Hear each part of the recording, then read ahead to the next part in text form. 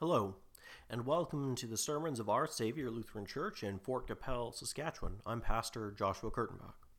Today, we are celebrating the 11th Sunday after Pentecost. The Holy Gospel for this sermon is from the Gospel according to St. John, the 6th chapter. Jesus said to them, I am the bread of life. Whoever comes to me shall not hunger, and whoever believes in me shall never thirst. But I said to you that you have seen me, and yet do not believe. All that the Father gives me will come to me, and whoever comes to me I will never cast out.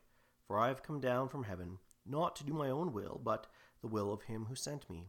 And this is the will of him who sent me, that I should not lose anything of all that he has given me, but raise it up on the last day.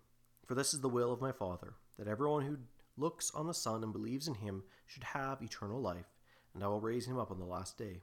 So the Jews grumbled about him, because he said, I am the bread that came down from heaven. They said, Is not this Jesus, the son of Joseph, whose father and mother we know? How does he now say, I have come down from heaven?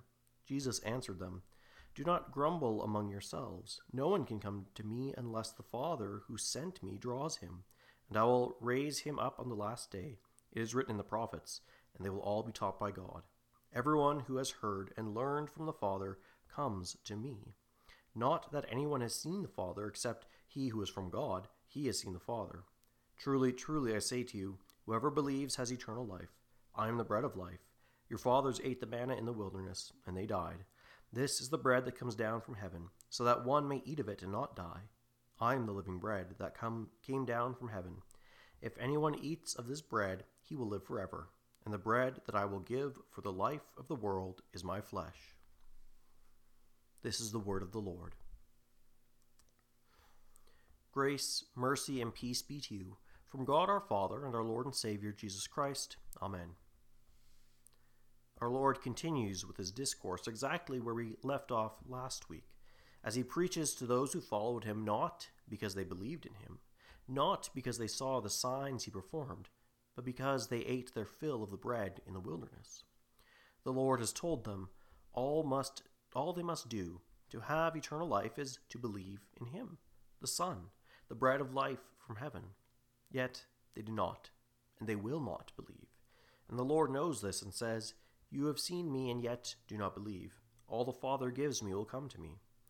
These Jews rejected Jesus the Christ because they could not believe his words, that his flesh is true food and his blood is true drink, and that by believing in him they will live in the world to come.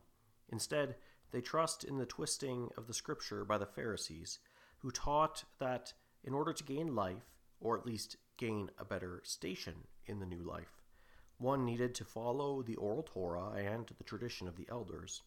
This tradition of the elders they called the oral Torah. They believed that God gave it secretly to Moses to pass on to people, but not to write it down. They claimed that these traditions that they held to had the same authority as the very words of Scripture breathed out by God. What Jesus was preaching was very different, and so they couldn't believe Jesus, but rather believed in themselves and their works and their ability in order to live. But this is not only a problem among the Pharisees. The ancient pagan philosophers could not believe that the true God was like the gods of their myths, so utterly human and fallible and at times outright evil. No, they thought rightly that God was above all of that, beyond it. They arrived at that through their reason, which the true God had given them.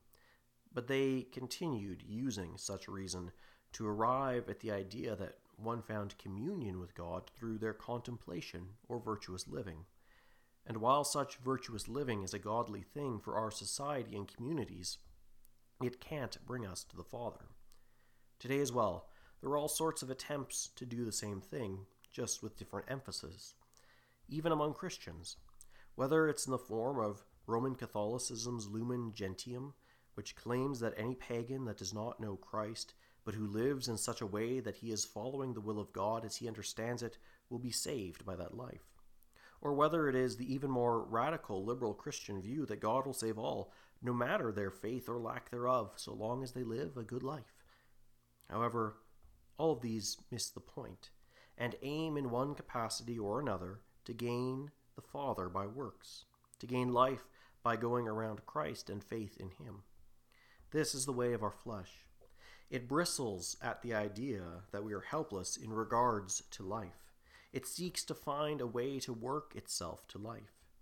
But none of these ways will get us to God. We can't go around Christ. We cannot work or reason ourselves to Christ or even to faith in him. No one can come to Christ unless he is drawn by the Father. And even we, when faced with a troubled conscience, can fall into this trap. When we are burdened by our consciences that are heavy laden with guilt or sin, it's often our first instinct to try to work it into a clean one, to scrub it clean with our elbow grease of good works.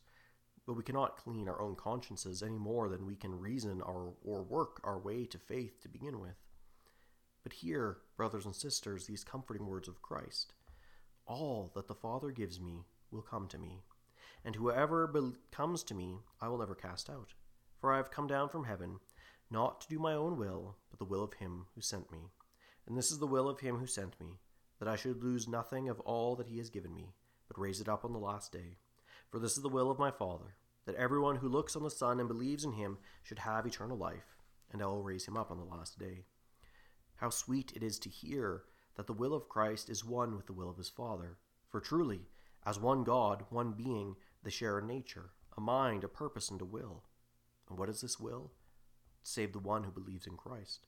The will of God is to save you, not to save you after you've done your best, not to save you by giving you the first step which you complete, not to save you by cooperating with you.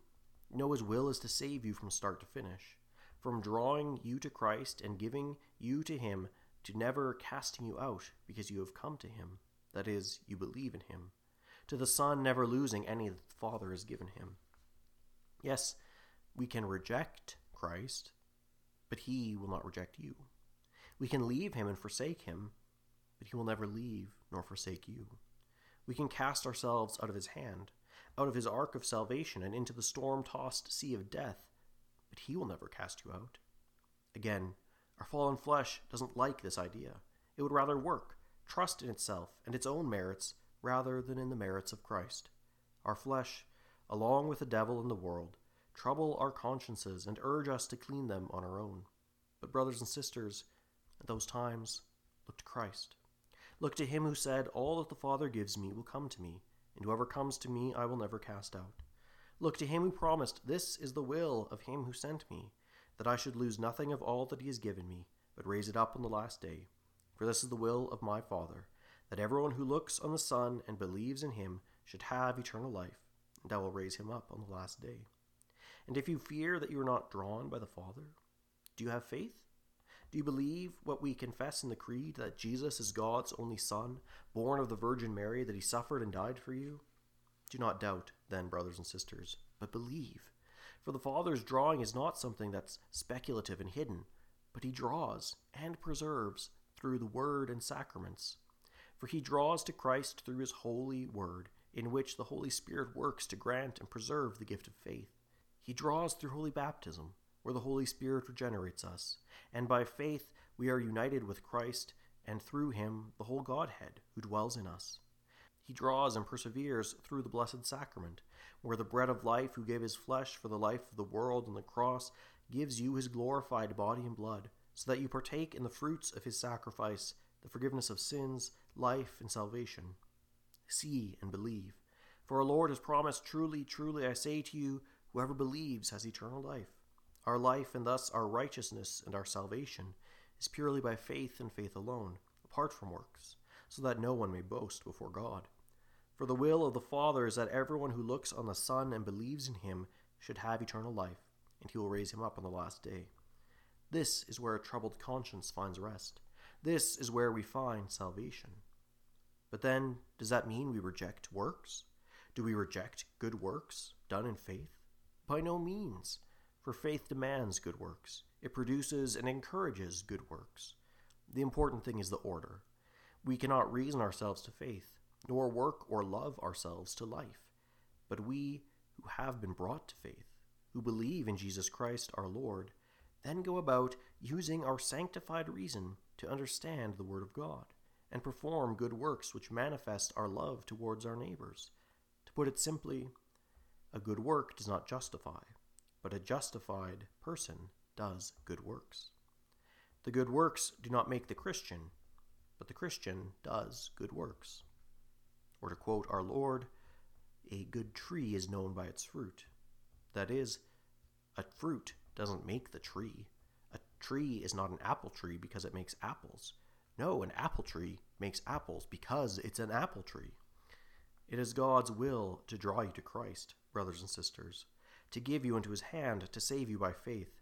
Then it is his will that you, having been saved by him, love him and your neighbor as outlined in the 10 Commandments.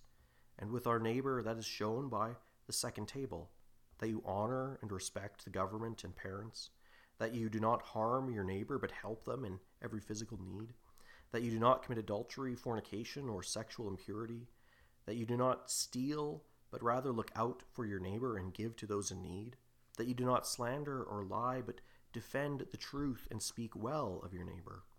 These are the things that God desires of his children, that you build up one another, those whom he has saved. Not that we are saved by doing this. No, that's only by believing in, by coming to the bread of life, Jesus Christ. But these are the things that the saved ones do. And it's sometimes, even often, a struggle, because we're not perfectly purified. Our flesh is not perfectly mortified. We do not always keep the law perfectly. We do not always do the things we desire in our renewed being. We still fall to sins of weakness. But our Lord desires that we take comfort in him, for he will not cast out those who come to him. For he has died as a sacrifice to atone for our sin, and he imputes his righteousness to us by faith. Thus, he who draws us to himself and has given us faith draws us to repentance, that we may firmly trust in his promise of forgiveness, so that we may take comfort in our standing before God and be encouraged as we continue in this life as his children, continuing to mortify our flesh and passions by the Holy Spirit. And the sacrament of Christ's body and blood is especially comforting in this. It especially strengthens us. For all who partake in his body and blood in faith receive him to their benefit. When you receive his body and blood, believing and trusting in what he who gives his body to you has done for you, he enlivens you by his glorified and living body. He strengthens you to continue in the world that hates him and thus you, and to love God and your neighbor, even if they don't love you back. By the same salutary gift, the bread of life strengthens your faith in him by his mercy, and kindles a burning love towards our neighbors. Thanks be to God for this great gift of saving faith, and for his working in us through his word and sacraments. Amen. And now may the peace of God, which surpasses all understanding, guard and keep your hearts and minds in Christ Jesus our Lord. Amen. Thank you again for joining us for this, the 11th Sunday after Pentecost. We pray that you would have a blessed week. And now, may the grace of our Lord Jesus Christ, the love of God, and the communion of the Holy Spirit be with you all. Amen.